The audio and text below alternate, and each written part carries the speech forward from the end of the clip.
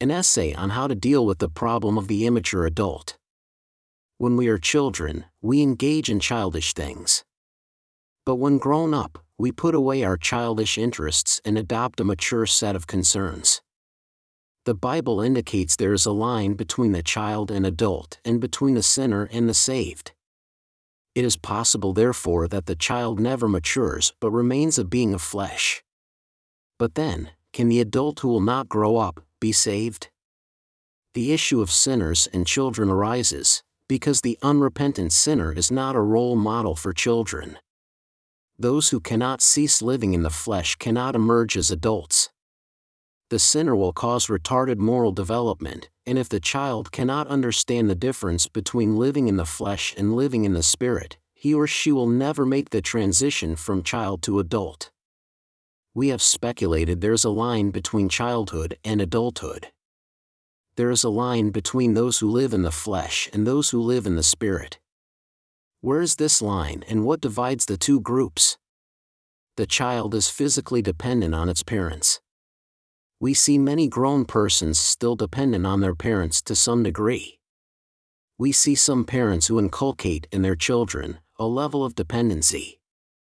Age and size is not the deciding factor. The adult defined as a person able to care for children is by implication a person able to care for themselves.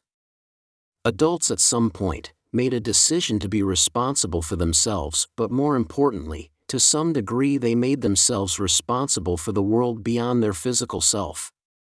The immature never gets to this point. The immature constantly searches for causative factors to explain their state of affairs. This not only which makes them secularists, it leaves them in a condition of immaturity. The problem always exists outside of themselves. The child is affected and sees himself or herself as a victim of circumstance. Secularists embrace the idea that the problem is out there, beyond their zone of influence. They are victims of circumstance. Their circumstance is formalized as the intersectional scale.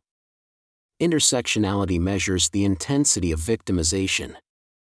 Secularists do not like the Bible because it implies they are responsible for their reaction, if not for their condition. They are only victims if they choose to be seen as a victim. But there is a very real and hard line between adult and child. Interestingly, it is the same line that divides spirit from flesh.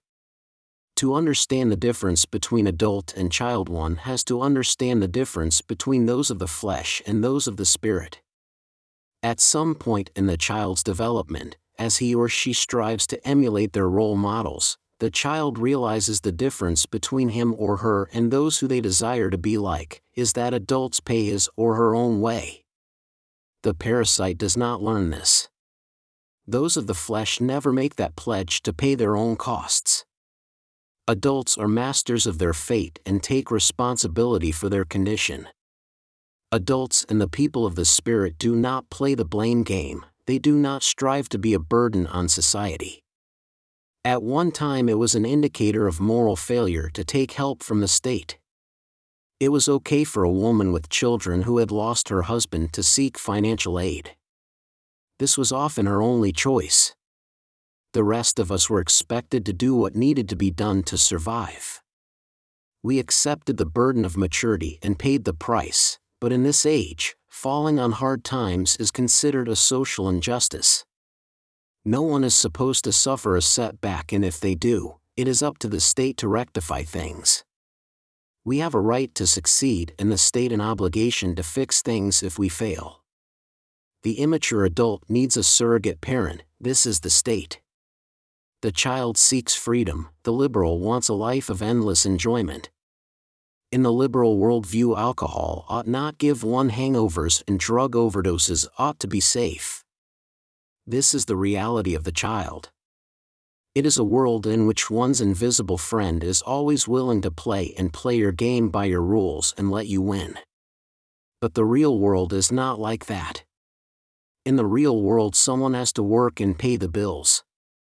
No matter how benevolent and generous the state, it cannot give what someone did not create. There is no freedom for the ones who must do what needs to be done. Society admires first responders because they are always there to do their job. But this is the least that could be expected of all of us. Freedom is for the child. Freedom is for the flesh. Liberalism is the worship of the flesh and the worldview held by the eternal child. But who is to do the work of keeping the world running? Someone has to pay the bills and wash the toilet. The child is the responsibility of the parents. If the parent is unable or unwilling to care for their child, the community is required to step in. It is a different matter if the child refuses to mature. What then? Who steps in to care for the 35-year-old child? Unfortunately, the concept of the community has been corrupted and separated from the church. The idea of the division between church and state was created to make the church irrelevant. Biblically, the church is the state. If the church represents the adult, the state represents a daycare.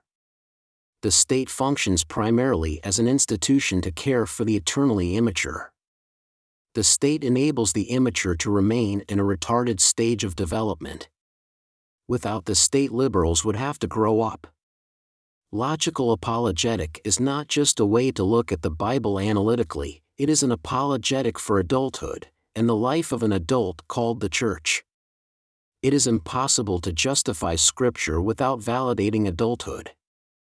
Life is all about growing up and being an adult. In the end, the life of the Spirit is the life of the adult human. If you wish to talk about the purpose of man, it is to grow up. We were born to mature. It is natural for children to associate becoming an adult as being linked with age. Because each year they become another year older, it would be natural if they were to assume becoming an adult is a cumulative process. As one ages, one acquires the features of an adult. One is born and gets older, and at some point, one passes a threshold that divides the child from the adult. Oddly, this is the same way most people think of good and evil. One accumulates goodness till at some point a threshold is passed and one becomes good. But in the mind of the child, the line between child and adult is invisible, and the difference between the fully matured child and the newly minted adult is imperceptible. That is also the way secularists see the difference between the good person and the evil person. They know there is a difference, but it is too amorphous and generalized to identify with clarity. On the other hand, the immature sees no fundamental difference between themselves and a child. The differences, such as they are ones of degree. This helps explains the left's attitude towards minor attracted persons. Maturity cannot be left up to the passage of time, nor be permitted to be linked to nothing more than subjective changes in the individual's persona. Maturity is a line the child crosses. It is a spiritual transformation. Ultimately, the path to being an adult is synonymous with the path that leads to a spiritual rebirth. We do not fully embrace adulthood until we have embraced our spiritual nature. The child is focused on bodily needs. These begin as an infant and when still a fetus. But at some point, the child has to turn his or her attention outwards and off his or her physical wants and pleasures. After a period, the child becomes satiated with pleasure. The physical body can only experience so much pleasure before it becomes inured to the stimulus. This can be considered a natural exhaustion of the nerves, but in fact it is the way God forces us to turn our attention of the needs and welfare of others. At this point, the individual accepts the need to adopt the role of adult, or they begin to up their dosage and intensity of the stimulus. Some call this becoming an adrenaline junkie. It's nothing more than a refusal to grow up. Many personal problems could be solved simply by stopping the fixation on self and the child's need for external stimulants. The adult must focus on the needs of others. History suggests whites have mastered the art of creating adults more than many other groups. Whites became adults in greater numbers because whites solved the moral challenge of what it means to be moral more completely. This was caused by our greater exposure to Christianity. In answering the question of, if we are all in sin, how do we achieve moral righteousness by answering what does it take for a child to become an adult? Whites always step up to the plate, even when there is no benefit to them, their family, or even their nation or race. This has made them the policemen of the world and created much animosity, especially in the hearts of evil men, but whites have always strived to do the right thing. But this is where the problem originates, because we all think we know what the right thing is, but obviously, the vast majority of us are deluded. It is possible that whites, even as they strive to do what is right, did much harm. The absurdity and the audacity to think your gut, penis or clitoris is going to tell you the right thing to do, hardly needs to be mentioned.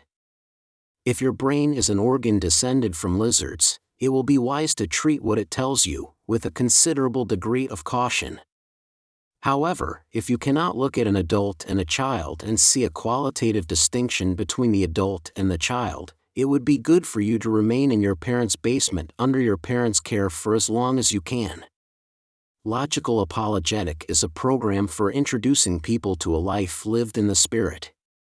When we kill the flesh, the child in you dies and the adult persona is born. It is in logics that adults are born.